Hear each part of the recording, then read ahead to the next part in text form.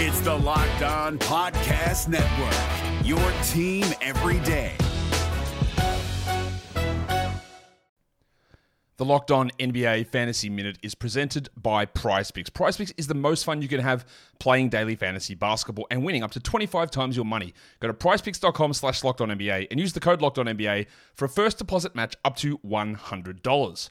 We are very much in the thick of the fantasy basketball playoffs. You might be starting it this week. You might be already in it. It might be a week away. And at this point of the year, with only 5 weeks left in the entire regular season, playing the schedule is the most important thing. So this week, the Minnesota Timberwolves and the Los Angeles Lakers play 2 games only.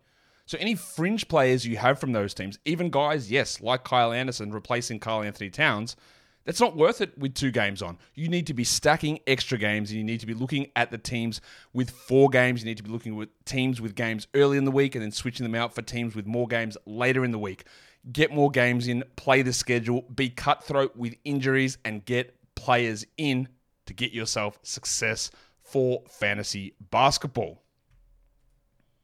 Jackson Gatlin here, host of the Monday edition Locked On NBA podcast. Every Monday, I cover the 3 biggest stories in the NBA with the local experts from Locked On. It's an awesome recap of the weekend of the NBA and a look at what's ahead. Mark your calendars on Monday to join me for Locked On NBA podcast, available on YouTube and wherever you get your podcasts. Oh, because when I shot, I expected to make it. So, I don't shoot trying to miss. You are Locked On Raptors, part of the Locked On Podcast Network, your team every day. Canada, the NBA title is yours.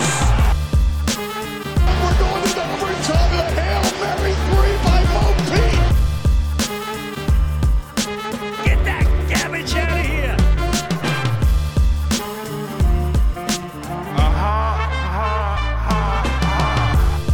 Hey, what's going on? Welcome to episode number 858 of Locked On Raptors for Tuesday, January the 5th. I'm your host, Sean Woodley of RaptorsHQ.com. You can find me on Twitter, as always, at WoodleySean. And, of course, you can find the podcast on your favorite podcast providers, as well as on Twitter, at WoodleySean. Please subscribe to, rate, review, tell a friend about the podcast as well. It's always very much appreciated when you help spread the good word that the show exists and that it is good and that you like it and that your friends should listen to it. So thank you in advance for taking the time to do all those wonderful things we ask you to do. All right, on today's show, boy, it's going to be a despair fest for sure. The Raptors are now 1-5 after a 126-114 loss to the Boston Celtics in a rematch of the second round of the playoffs last year. Not as close as that series was for the Raptors in this one against the Celtics after a very promising first quarter in which they scored 32 points, in which I think they started out 4 of 5 from 3, in which Pascal Siakam hit a couple of threes to start, and everything looked beautiful. Things really fell off the tracks in the second quarter in particular. Jason Tatum goes off. He finishes the night with 40 points, and the Raptors lose the second quarter 38-14, and they lose the game 126-114. Things are bad. This is not good. This is not...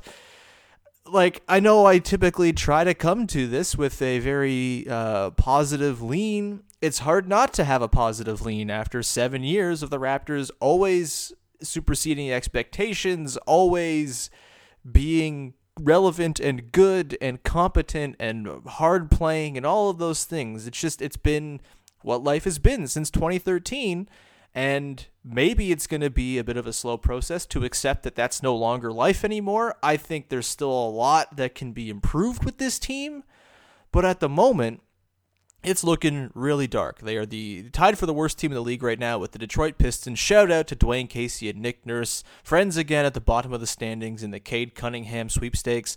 I've got questions, listener questions about the situation in the draft and the draft lottery odds and all that stuff. It's getting out of hand, and it's way too early to be having these sort of grand takes about the end of the Raptors and trading Kyle Lowry and all this stuff. But we're not far off from maybe just kind of being faced with the reality. This is not a good team, and maybe is not going to be what we thought it would be to start the season. I still think there's a lot, like I said, to be improved. I don't think they can possibly be this bad, and I really don't understand the drop-off that we've seen from what was a 60-win prorated team last year to what is currently the worst team in the NBA, with one of the worst offenses in the league, with a defense that took a big hit in the game against the Celtics as well.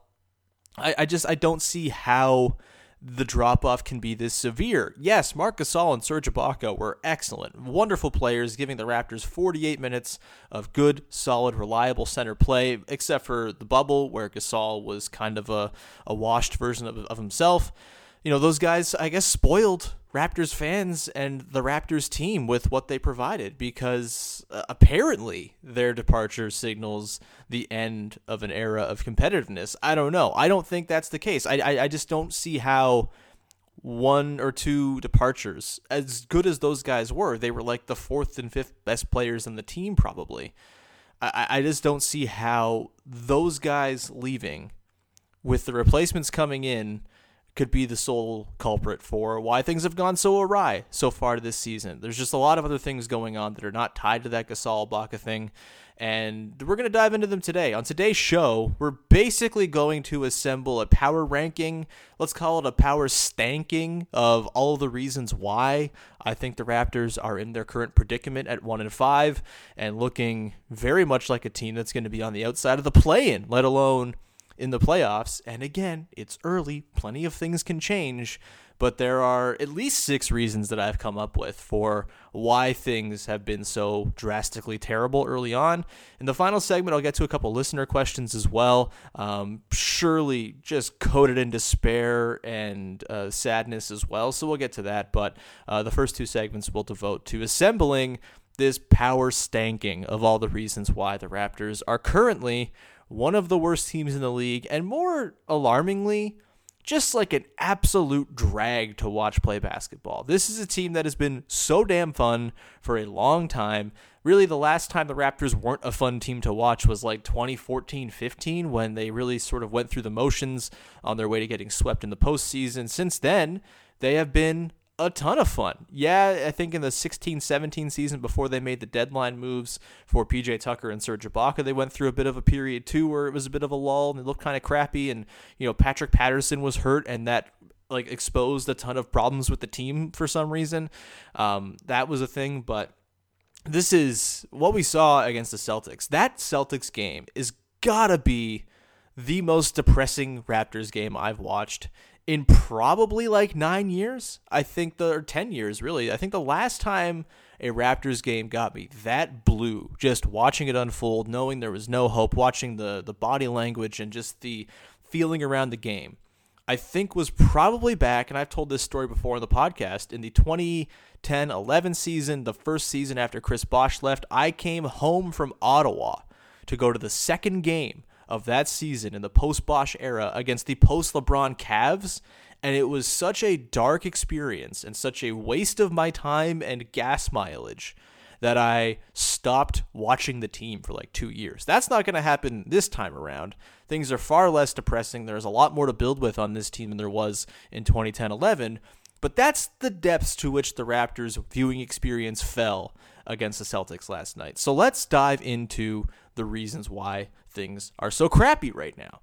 Number 1 in the power stanking of reasons why the Raptors stink is, look, it's the simplest explanation, and maybe it feels like a cop-out, maybe it's excuse-making, I don't know. But clearly, playing in Tampa Bay and not being at home, living out of a suitcase, and the stress that has come with relocating to a new city and country is playing a very big part in just the general dour mood around the team. It seems undeniable. Fred VanVleet spoke last night.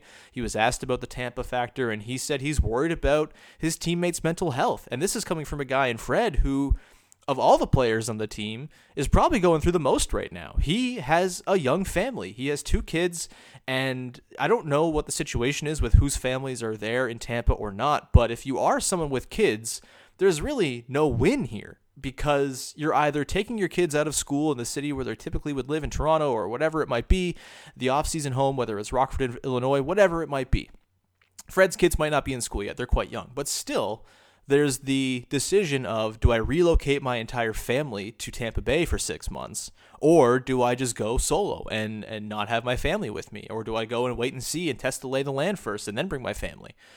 Fred VanVleet's certainly going through this. Kyle Lowry has 2 older kids who are actually in school, and so it's probably even a bigger thing for him. Again, I don't know whose families are there and whatnot, but there's just no way that the upheaval of moving your family to a city in which you do not play normally or live normally, and you've never played a game in before, considering it's not an NBA city to begin with, I just don't see how that's not an absolute drag on your energy, on your emotions, on your mental health. And I think in discussing this team, in getting, deep into the other problems, which I'll get into, you have to keep the Tampa thing top of mind.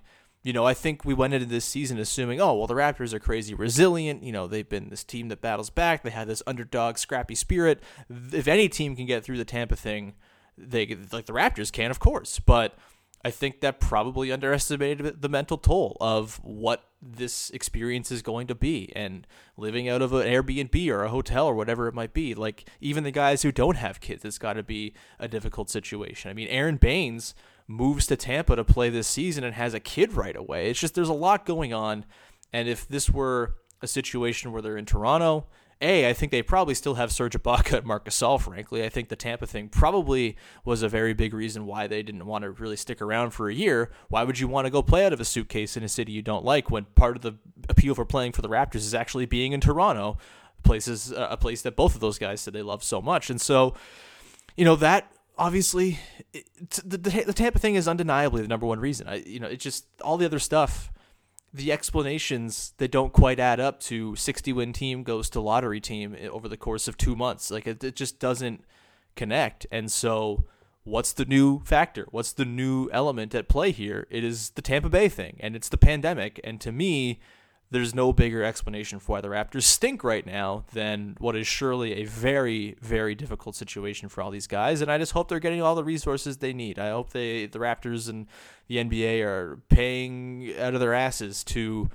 ensure the mental health of these guys is taken care of. Because if Fred VanVleet's saying it in a press conference, there's got to be something going on there to inform and cause that smoke. And so that's number one. If we're going on to number 2 in the power stankings, it's got to be, I think some people will jump to say, it's Pascal Siakam. It's Pascal Siakam. Siakam's going to come up. Don't worry. He's going to come up in the second segment. But for now, I think the bigger concern than Pascal, and really the biggest concern with the team's construction is, we talked about the 48 solid minutes of center play the Raptors were getting from Ibaka and Gasol. Had Aaron Baines come in and been pretty serviceable for 22 minutes a game, and you get some fun bursts from Chris Boucher, and you cobble together 28 to 30 minutes of good center play, I don't think things are this dire, but they've gotten literally 0 minutes of good center play in a lot of these games. The game against the Celtics was a nightmare. Yes, Boucher scored reasonably well. He had 9 points. He did his thing off the bench. He had some energy. He did some fun things. But for the most part, he was a nightmare because he wasn't big enough to handle 2 bigs in the front court in Daniel Tice and Tristan Thompson and Robert Williams when he came in. Williams gave the Raptors problems when they had Ibaka and Gasol, and now they have these, just tall tree fellows just standing there not doing a whole bunch of anything, and it was even more of a problem. It's just Aaron Baines last night, 0 of 5 from the field, 0 points, 4 boards. He just looks completely out of it and looks like the backup center he's been his entire career before that one burst in Phoenix where he was really good on a team that eventually had its greatest success when he was hurt and not available during the bubble when he had COVID. And so maybe the expectations were a little bit too high on Baines. I still think there's room for growth there. I think Baines will get accustomed to the defense. He will figure out his positioning and things like that. Hopefully he starts shooting more threes because that was the whole thing with Baines is this guy will fire away threes with reckless abandon. It'll be a breath of fresh air after Marc Gasol pump faked and passed out of threes 5 times a game when he was with the Raptors. Baines shot 0 threes last night. He shot 1 3 in the game against the Pelicans on Saturday. I don't know if he's hit a 3 since like the first game of the season. He's just not doing it. He's rolling pretty much every time he sets a screen, and when he does that, he can't catch a pass from anybody. He's just punching the ball out of bounds. He's just like a boxer who is really, really good at punching the ball square on. He's been an absolute 0 so far, and you can't have that when you have lost Gasol and Ibaka. You need at least some semblance of replacement production, and Baines has not offered it. Alex Len's had some moments. I think he's been pretty clearly the best center on the team so far this year, but he was bad last night, just 9 minutes, 0 points, 0 of 1 from the field, just 2 boards. And he looked terrible in rim protection. I mean, look, a lot of the problems against the Celtics were Jason Tatum is ridiculous and was hitting some ridiculous shots in the process of carving up the Raptors. I thought the defense, before things really kind of slipped away in the third quarter, I thought the first half defense was pretty good. It just, there was some very good shot making. The fouling is obviously an issue. The Raptors ended up giving up 34 free throws in this game. They got to the line themselves 34 times, which was 38 times, which was a nice change of pace, I guess, from what we've seen from the team so far this year. But, they're fouling a lot. They're giving up a ton of free throws, and the center rotation to me is the biggest culprit for that too. It's just they are at a position, they're not Marc Gasol. They're not Serge Ibaka even, who's not even that great of a defender at this point in his career. But the way that these guys are at a position, they're slow, they're lumbering, they're not really carving out space, they're not doing the verticality thing, and on the rebounding side of things, they're miserable. They're the worst rebounding team in the NBA. They got torched on the boards last night. A total of 56-37 on the glass. It's very, very bad right now. They are the worst rebounding team in the league at 45.5% of rebounds grabbed when on the floor. It's just, you can't have all of these things going downhill because you take what was a very good fundamental, foundationally strong team last year, and all these little things start to slip, one by one, and then all of a sudden you're 1-5 and you look like one of the worst teams in the league. It's just, I don't know. The centers have been super disappointing, really, really lackluster, and I don't really know how to reconcile it. Will there be a fix to it? I don't know. Like, they've been that bad. They have to be better. There's no way they're this bad all the time. There's no way that these are like two of the worst centers in the league. But I think it's pretty clear Chris Boucher is not helping much in the center department. He's a good forward. Nick Nurse talked about that. He's probably more suited to the four. We've talked about that a lot on this show. He's probably more a 4 than a 5, and that's okay. But when it comes to Baines and Len, I mean, they can't be this bad, but maybe they are. Maybe they're just career journeyman backups, and that's what they are. And the drop-off from what they had before to what they have now is so stark that it's ruined everything. I don't know. I still think the infrastructure should be good around those guys, but that leads me to the next problem for this team, which is a lot to do with the infrastructure around these guys and the team in place around the centers that are not making things any easier on them. We'll get to that in just a second, but first I want to tell everybody about our friends at betonline.ag. If you want to bet money on the Raptors to lose basketball games so you can at least win some money while you're steeping yourself in pain, you should go to betonline.ag. It's a wonderful site, and right now when you sign up at betonline.ag for a free account, you're going to get a 50% welcome bonus when you use the promo code LOCKEDON, which means if you put in $100, you're going to get $150 to play with. That's a pretty damn good deal. Again, you can bet on a ton of things. You can hedge your emotions and bet on the Raptors to lose. You can parlay a bunch of NBA games. You can bet on NFL playoff games this weekend, whatever it might be. Tons of stuff for you to throw money down on. Don't sit on the sidelines anymore. Get in on the action. Don't forget to use that promo code LOCKEDON to receive a 50% welcome bonus with your first deposit at betonline.ag, your online sportsbook experts. This is Jake from Locked On. Locked On has teamed up with State Farm to spotlight some of the greatest supporting players in NBA history. After beating the Heat led by LeBron James and Dwayne Wade in 2011, Dirk Nowitzki won an NBA title and proved himself to be one of the greatest basketball players of all time. But there was one player in the starting lineup for the last 3 games of the finals that helped support Dirk all the way to a championship, JJ Barea. Led by JJ and Jason Terry, the Mavs' second unit proved to be the strength throughout the playoffs, where they led the NBA in bench scoring. But for games 4, 5, and 6 in the NBA Finals, Mavs coach Rick Carlisle inserted Barea into the starting 5 to help the Mavs space the floor and put more playmaking around Dirk. JJ Barea had a knack for running the pick and roll with Dirk that helped the Mavs score more efficiently on their run to a title. Dirk Nowitzki couldn't score the way he did if he didn't have much needed support from someone like JJ Barea. Sometimes you and I need that kind of support too. Think of State Farm like a pivotal team player. When you need help protecting the things that matter most, remember the jingle and just say, like a good neighbor, State Farm is there. All right, so just a reminder before we carry on, if you're an NHL fan, go listen to Locked On NHL. At the moment, we have our North Division preview, the Canadian Civil War inciting division with all 7 Canadian teams covered by the local host. Go give that a listen. All week long, we will have NHL preview specials ahead of the January 13th puck drop, so go and listen over on Locked On NHL. Okay. Let's continue the power stankings, shall we? We've got number 1, Tampa Bay, and the general sad energy around it. Number 2, the center rotation, all bad. Rebounding sucks. Rim protection sucks. We go on to number 3, You might think I'm going to go Pascal Siakam here again, but I'm not.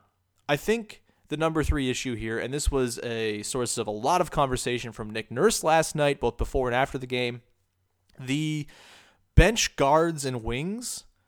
I think coming into the season, there was a reasonable expectation that a couple of these guys were going to hit. I think there was an expectation that Norman Powell would continue his really positive showing last season, his tangible improvement in finishing around the rim, his 40% three-point shooting had been here to stay for 2 years now. It felt like Norm Powell was set to really become a 6th man of the year type guy who could carry the offense for the Raptors when he was in with second units, maybe paired with a point guard like Kyle or Fred, or maybe paired with Malachi Flynn if he was going to get some run, whatever it might be.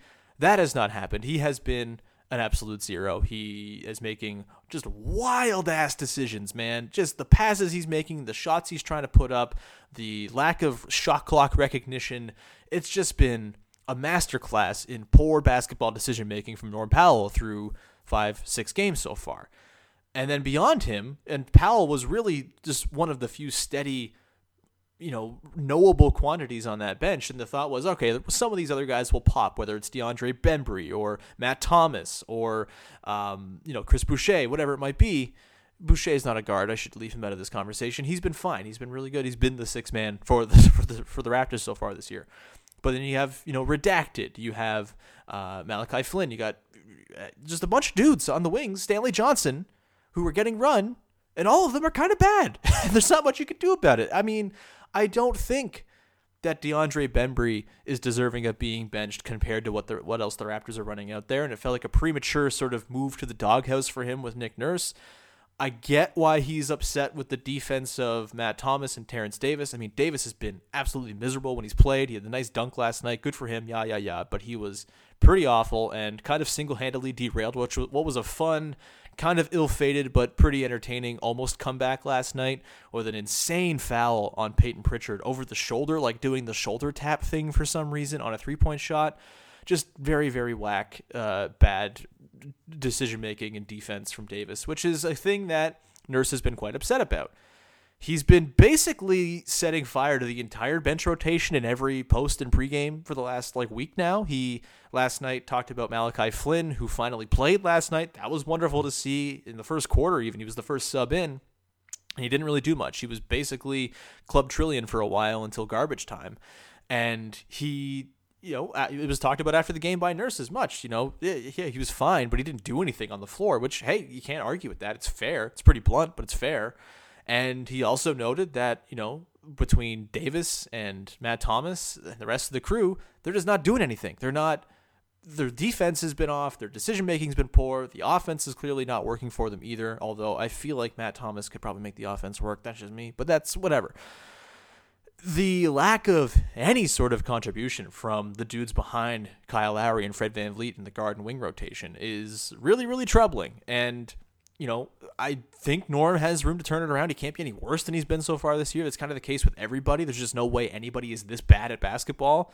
This is not the Knicks we're talking about, but maybe it is. I don't know. Maybe they're just broken, and the lack of extra help around and the lack of Marc Gasol setting up Norm Powell with perfect looks from the post and kickouts for three. Maybe that's severely hurting the ability for these other guys to succeed. It feels like it's putting a lot on Gasol and Ibaka, though, to say those guys being gone has caused this domino effect and everything else sucks because they're gone. I don't know how to explain it other than, the Tampa stuff, obviously. And then I think the center rotation is amplified, and the poorness of the center play has been amplified by the fact that the wings can't do anything either. It's just been a whole cycle of, breakdown in the wing, center out of position, center has to foul, other team gets free throws, they shoot 28 free throws in a quarter, whatever it might be. It's just no one is feeding into one another, and that was the whole thing with the Raptors, is they feed into one another. Everything feeds the next thing. Every defensive rotation feeds the next defensive rotation. Every defensive stop feeds the offense, and so on and so forth. There's been no connectivity between any layer of the Raptors on offense or defense so far this year. And that's why you've seen basically Fred VanVleet have to go hero ball. It's worked okay. He's been quite good. He was awesome last night. He was ridiculously efficient. 35 points was the only offense the Raptors had for large stretches of the game. But there's just no cohesion. And it's just so jarring to see a Raptors team that is this like out of sorts, this away from being on the same page. They're just not even in the same book at this point. And that is troubling. And I think the wing and guard rotation on the bench is certainly playing into that. And the lack of any reliable options there is putting a lot of undue stress on every other element of the team. The number 4 thing in the power stankings, it is Pascal Siakam. I have to put him here. I think, he has... I don't think he's been terrible the last couple of games. I think he's kind of figured some things out. He seems a little bit more eager to drive and sort of knows that when he puts his head down and really just gets to the rim, he can do it. A few pretty nice flourishes last night. Last night was his highest scoring output of the game, output of the season so far, 22 points, 7 of 15, got to the line 7 times. I did not think Pascal was bad in this game at all. A little bit of the scoring was in garbage time, but even then I thought he showed pretty good energy, was kind of out there. But overall, the feeling, the dour mood of the team is in a lot of ways stemming from Pascal. And look, we talked off the top about the Tampa thing. If Pascal is still going through it mentally because of the situation, I totally sympathize, understand, it's entirely justified. But, the expectations I had of this team, the belief I had in this team to be a high seed in the East, the playoffs, different story. I didn't think they were really cut out to make a deep, deep run. But I thought in the regular season they would do the thing they do. They would win a ton of games. They would be fun and energetic and defense heavy, but also able to actually score. And Pascal being this out of sorts, Pascal not scoring in transition. Our pal Bin Thrifty on Twitter last night made a point that the Raptors were always very much dependent on being effective in transition in addition to getting those transition opportunities, and they have been the worst team scoring in transition by efficiency this season so far. Pascal's obviously a huge part of that. So is Norm Powell, who's just been miserable. They're not converting on those opportunities when they normally would. How many times have we seen a fast break where, two guys get confused, they overpass it and they miss it, or there's a brick layup, or there's a missed 3, or there's just like a dude dribbling it off his foot. Stanley Johnson last night, doing the one good thing he does a night on defense and then earning himself more playing time, gets a fast break opportunity, then kicks it out of bounds. Like, they're not a well-oiled transition machine right now, and Pascal's a big part of that. And the half court, Pascal's had his moments here and there, but, he's been too passive at times. He's overpassing. As much as I think his playmaking this year has actually been very, very good and has been quite encouraging to see his passing, I think for the most part, it's just there's not enough incorporation of Pascal, whether it's too much Fred with the ball in his hands, whether it's too much screen and roll with Baines. Like, they need to find other ways to get Pascal the ball here, because if you don't have the best version of Pascal, you're never getting anything close to the best version of the Raptors. He's the best scorer on a team that has very little scoring. And if he is not doing what he did at the start of last season, this team is going to be in very, very tough to score with any team, let alone the Celtics when Jason Tatum's dropping 40 and Jaylen Brown's hitting everything. So Pascal for sure. I don't know where it's gone wrong. I think it very clearly there's some sort of confidence in his head type thing stemming over from the bubble. I don't think it's been that bad this season comparatively. I think it's amplified by the fact that he's fouled out a couple times. He has had one pretty poor game against Philly, which was really, really bad. The Pelicans game, he had just 10 points. I didn't think he was overly miserable. It's just the fouling out thing that was terrible. The fact that he sat the game clearly, put the whole conversation into a higher scale of vision and view and focus. But for the most part, I think Pascal in at least half the games has been pretty good. The passing is nice, but he still needs to be better scoring. He needs to be more aggressive. He needs to be more assertive. He needs to finish around the rim. He needs to not be one of the worst finishers inside 2-point range. I mean, this team is currently below 50% inside the arc, as was talked about in last night's postgame. That's not good enough, man. It's just not. It's rough. And Pascal has been the source, the lightning rod of a lot of these issues, these concerns, and a lot of the criticism. But I don't think you can say it's been all Pascal. I think there's a lot of other things that are informing the Pascal stuff. And again, this goes to the fact that after the top 4 players on the team, 3.5, because OG's been hot and cold. His defense has been great. He can't shoot worth a lick right now. Beyond that top 4 that we kind of know, who have all been varying degrees of fine to good, there's just not a lot else in terms of help, and that is, again, seeping into every corner of the team right now.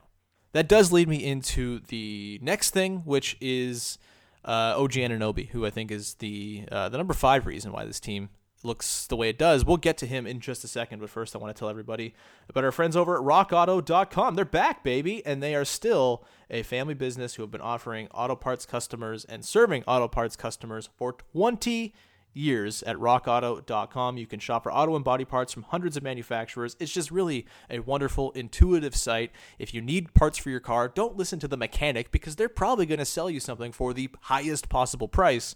Whereas rockauto.com, they don't work that way. They have everything from engine control modules, brake parts, tail lamps, motor oil, even new carpets, whether it's for your classic or your daily driver. Get everything you need in just a few easy clicks delivered directly to your door. The rockauto.com catalog is unique and remarkably easy to navigate. Quickly see all the parts available for your vehicle and spend up to twice as much. Why spend up to twice as much, that is, for the exact same parts when you can get them for 50% off in a lot of cases at rockauto.com. Go to rockauto.com right now and see all the parts available for your car or truck. Right, Locked On in there. How did you hear about us box? So they know that we sent you as well. Amazing selection, reliably low prices, all the car parts you will ever need at rockauto.com. The NBA playoffs are right around the corner, and Locked On NBA is here daily to keep you caught up with all the late season drama. Every Monday, Jackson Gatlin rounds up the 3 biggest stories around the league, helping to break down the NBA playoffs. Mark your calendars to listen to Locked On NBA every Monday to be up to date. Locked On NBA, available on YouTube and wherever you get podcasts. Part of the Locked On Podcast Network, your team every day. All right, so we move into the final 2 elements of the power tankings. I'm actually going to save the mailbag questions I got for another podcast later this week. Maybe I'll do a full mailbag to close out the week as opposed to just one segment because the power stankings have gotten a little long. That's fine. We got 2 left. OG Anunoby is number 5 for me. I think OG has been excellent defensively. There's really very little to be bothered by there. A couple instances last night where he gave up cheap fouls to Tatum or Brown in and one situations. But overall, I think with the burden he's had defensively and the sort of knowledge that he needs to cover for centers who are not Marc Gasol anymore, I'm pretty impressed with the way he's defended. That's been not a problem to me at all. The offense is obviously not coming along, and I think, we talked about this. I said this before he signed his extension when people were throwing around max figures and, it's going to be like $4 and $100 million, whatever it might be for OG just to keep him around. I always thought it was a little bit presumptive to just assume he was going to become this sort of max player. I still think there's a lot of potential in OG. I still think there's a year where there could be a leap at some point here, but he's clearly not got the handle just yet. He still looks very robotic, very unsure of himself. There have been a few instances where he drives and kind of powers his way in because he's so damn strong, and then he's able to throw a drop-off pass or a nice kick out, and those have been nice signs. He's up to 2 assists a game or so this year. I think his playmaking has been nice. It's just, who's he playmaking to? It's like, all right, here, Norm Powell, catch this pass as you're standing in the corner as I've, carved my way out and I'm in the paint, and then Norm Powell bricks it. What are you supposed to do there? I think OG offensively is just, he's going to be a ways off. Even with the nice instances of playmaking here, he doesn't have the handle. He turns it over. He kicks it off his foot. He can't run a fast break. And the 3-point shooting, I'm sure, will snap back to something resembling his usual numbers, but it's hard to say. Maybe the looks aren't as good. Maybe it's a whole, again, every bad thing on this team seeping into one another and decaying those connective tissue points that they used to really pride themselves on. It used to be the power source of the team. OG's not connected to anything right now. He doesn't feel like he's a part of the offense necessarily. He's, getting open for open threes and things like that. We haven't seen him do his patented baseline cuts, and there's not been any connection there. Not having a big who can throw those passes is a problem. And I think, honestly, to go back to problem number 2 at center and problem number 5 right now with OG, I think we maybe just need to see more OG at the 5. And he's been really good in that situation. He's a very good screener. He's good on the roll. He's good at surveying on the short roll. I think that's maybe a solution to fill in and at least get some good minutes at center. We haven't seen a ton of it so far, but for me, that's kind of the option that you have left. If Baines is going to be this much of a zero and Len's going to give you maybe 10 minutes of nice play and most of the time be a little bit out of his depth, and Boucher, who is like a significantly less physically imposing person than OG is, if they're not going to give you those good center minutes, you got to find them somewhere. And I feel like OG might be able to do it. And if you can configure some lineups where, maybe it involves getting big. Maybe you play OG at the 5 as your nominal center. You slide Pascal up to the 3. You put Boucher at the 4. Maybe that gives you enough beef up front to rebound and solve the rebounding issues that have been there, while also giving you an actual viable center who can do center things and actually make things happen in those situations, as opposed to just kind of being out there to set screens and hopefully grab rebounds, but probably not grab them at all at this point. So that's something to keep an eye on. I think expecting OG to make this like most improved player level style leap, it's just not there for him right now. Maybe it comes over the course of the season. We see some sort of mid-season switch flip on, but the handle's not there. The shooting, the pull up, just the general repertoire of skills you need to be an on-ball threat, it's just not there for him at more than a secondary, tertiary basis right now. And so that, to me, when we were talking about earning back what you were going to lose from Ibaka and Gasol, we were baking in the expectation of substantial growth from Fred VanVleet, from Pascal Siakam, from OG Anunoby. And if Anunoby is going to be what he's been so far this year, which is a fine role player, there's nothing wrong with 12, 2, and 7, and a couple, steals, blocks here and there. I mean, lots of blocks and steals, frankly, but, that's just a very good role player. That's not someone who can help raise your ceiling. That's a floor guy, and the team right now is such a low floor because of how everything is transpiring and how poorly everybody's playing that, a low floor setter, a nice floor setter doesn't matter all that much. And he's just not doing anything to lift that ceiling and make this a more dynamic offensive team. And again, it could come, but it doesn't look like it's ready to come just yet. And he's still 23, there's still time. But this season seems like maybe not the one where OG is going to become this offensive weapon that we all hoped he might be. And then we get to the final thing of the power stankings, the reasons why the Raptors stink so far. And honestly, I think Nick Nurse needs to shoulder some blame here. Look, I think blaming coaches is always the easiest thing in the world to do. It's very easy to just like, hey, the coach did this thing wrong, and this is how I would do it because I'm the smart basketball knower. But I do wonder if maybe the constant flamethrower approach from Nick Nurse, which worked so well last year with guys like Rondae Hollis-Jefferson and Stanley Johnson, who, he famously called out and said these guys aren't defending well enough. I think there's a bit of a difference, though, in what he's doing this year when it comes to Matt Thomas and Redacted and Malachi Flynn last night and Norm Powell, is that those guys also offer things typically more than just defense. Like, if Rondae Hollis-Jefferson and Stan Johnson weren't offering defense last year, which was Nurse's complaint, they weren't offering you anything. And so you kind of had to whip those guys into gear.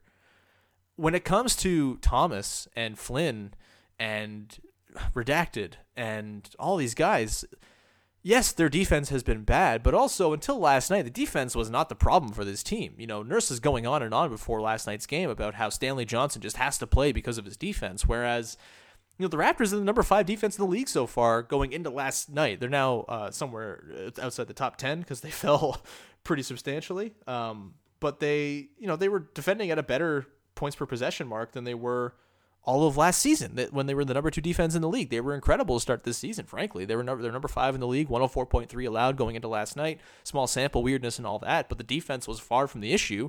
It was the offense that was barely better than the Thunder that was the big concern. And it seemed like misdirected anger and vitriol towards the bench guards who do offer some offensive upside if given the chance, if put in the right situations. Either way, the criticism is fair. Those guys have been bad from all perspectives. I understand the criticism, but I do wonder if, considering the circumstances, considering the Tampa Bay factor, considering everybody's out of their element and the situation is extreme, if maybe a little bit more of a deft touch from Nurse could be useful here and just not always being the hard ass who's screaming for only defense and defense only and getting horny for the idea of holding a team to under 50 points in a game while scoring 52 yourself. It just feels like a bit of misdirected blame from Nurse. And I think for him to come out and be that effusive in his disparaging of Flynn's game and Davis and Thomas and the whole crew, I wonder if that messaging is going to wear thin in a season where I'm sure everybody's emotions are frayed. I'm sure everybody is tired. Everyone's exhausted. Everyone is sick of the situation. They want to be back home. They have Celtics fans screaming for Taco Fall in the third quarter of what's supposed to be a home game. It's such a bad vibes situation that I wonder if Nurse's thing that we love from him, his honesty, his ability to call guys out and ask for more, and sometimes more often than not get it. Maybe if it's just a little misplaced in this current situation. I don't know. He also, we haven't seen a lot in terms of offensive innovation. That's a Chris Finch thing, I guess. If Nurse is just going to hand over the keys there, maybe it takes time to install new offense. Maybe that's part of the problem. Maybe that's why things have been so haphazard in the half court so far. But we also knew the half court was going to be an issue coming in. It's not like these are new problems. You would think that hopefully some of the problems would be addressed by the new offense, and we haven't seen that kick in just yet. Again, tough to pinpoint where the responsibility lies there, but we haven't seen a lot of innovation there. Nurse is great at innovating on defense. We haven't seen a ton of creativity when it comes to the offense, and when you don't have a collection of guys at all times who can make the reads and be the coach on the floor for you, when you don't have Marc Gasol out there slinging passes to open guys and just ready, well-adjusted adult basketball players on the floor, your coaching is going to become more an important thing, and you have to more script things and be more plotting and plan. And if you're just going to run with the same system that they've run with for 2 years when they had a championship-level team and a 60-win team of just absolute badasses last year that could run their own show, it just feels like maybe the coaching is kind of letting the offense down a little bit here. There's not enough pick and roll with Siakam, for example. They're going to a lot of things that just don't tend to work. There's a lot of Fred with the ball in his hands all the time. And there's nothing wrong if Fred's going to be scoring 35 in a game, but he's also had a few very inefficient nights that have contributed to things. And you're taking the ball to Kyle Lowry's hands, who tends to run things pretty flawlessly. You're taking the ball to Siakam's hands, who a lot of the times when he looks his best, it's when he's got a head of steam going downhill as a ball handler, even if his handle can be shaky here and there. They're just not doing enough right now to make things easier on a team that has nothing easy at the moment. And so I don't think you can say Nurse is entirely blameless here. I mean, he's kind of charmed. He's got 2 years where he's won a championship and a coach of the year. Obviously, you give him the benefit of the doubt. He's clearly a very good coach, and I'm sure there will be some things that are figured out here, but so far I think he's been pretty disappointing in the way he's kind of managed the whole situation and continues to just like lambaste dudes who maybe could just use some tender love and care. I don't know. Maybe that's a softy side of me coming out, but it feels like maybe that's what's called for in this particular instance. Anyway, this has been a long podcast. There's a lot of problems with this team. It's a very Frank Costanza, got a lot of problems with you people type of situation here. There's no one culprit that is responsible for everything unless you want to say it's all Tampa, which I think is a fair thing to say. This Western trip is going to be difficult. They play the Suns on Wednesday. The Suns look awesome. And, talk about cohesion. I mean, that team just makes sense every position on the floor. It all works together. Everything feeds one another. That's not a thing that exists on this Raptors team right now. And if they don't find it, we're looking at a lottery team. And I guess there are worse years to be in the lottery. This is supposed to be an absurd draft. Cade Cunningham, Evan Mobley. There seems to be quite a collection of very exciting players, and we might have to dive into that as the season goes on if things continue this way. I still think it's far too early to spiral into full-on lottery mode, full-on tank mode, full-on trade Kyle Lowry mode. We'll cross those bridges if and when they need to be crossed. There's still, to me, enough here, enough infrastructure, enough untapped talent and potential that has just not been displayed so far this season that I think it'll come around, and I don't think they're going to be this 1-5 embarrassment that is an absolute drag to watch. I think they'll become more fun to watch at some point here, but it's getting time in a shortened season, just 72 games, 6 games in. It doesn't seem like a lot, but 12 games, oh, well, okay, we're a 5th or 6th done the season, and that time is going to come pretty quickly here. I talked in the first week of the season, talk to me in 3 weeks. I mean, we're a week and a half, 2 weeks in now. So we're not too far away from maybe kind of having our answer as to whether or not this team is actually just bad. And it sucks, man. I don't want to go back to the dark days. I don't want to go back to watching Jarrett Jack and talking yourself into Sonny Weems. I think they're well beyond that now. And you want the taste of being successful and good. And, tanking, as much as tanking can be fun, if you end up doing it absolutely perfectly, a lot of the times you tank, you become the Magic. And you suck for a very, very long time. So there's no guarantees here, and the best solution for the Raptors is to just stop sucking right now and figure it out. And again, I think they have the pieces. I think they have the coaching. I think they have the sort of foundation to be something passable here, but maybe they're just irreparably broken by this Tampa thing. Maybe it's just not salvageable. And if that's the case, it's going to be a long year. Anyway, that's going to do it. Again, thank you for all the support. Tell a friend about the show. It's always appreciated when you go ahead and do that. I'll be back again on Wednesday. Katie Heindel's going to join me. We're going to talk about the vibes on this team, the very, very sad blue vibes, and maybe try to concoct some solutions. Maybe not. Maybe we'll just sit and stew in the sadness of it all. Who knows? That's coming up tomorrow, though, with Katie Heindel. Again, I'll divert the mailbag questions I got for this one to a later mailbag near the end of the week, probably. And that will be what we got for you. Thank you so much. We will talk to you again on Wednesday with another episode of Locked On Raptors. Now, go and check out part 1 of our Locked On NHL season preview specials previewing the Canadian division. Go and listen. Thanks. Have a great day, everybody.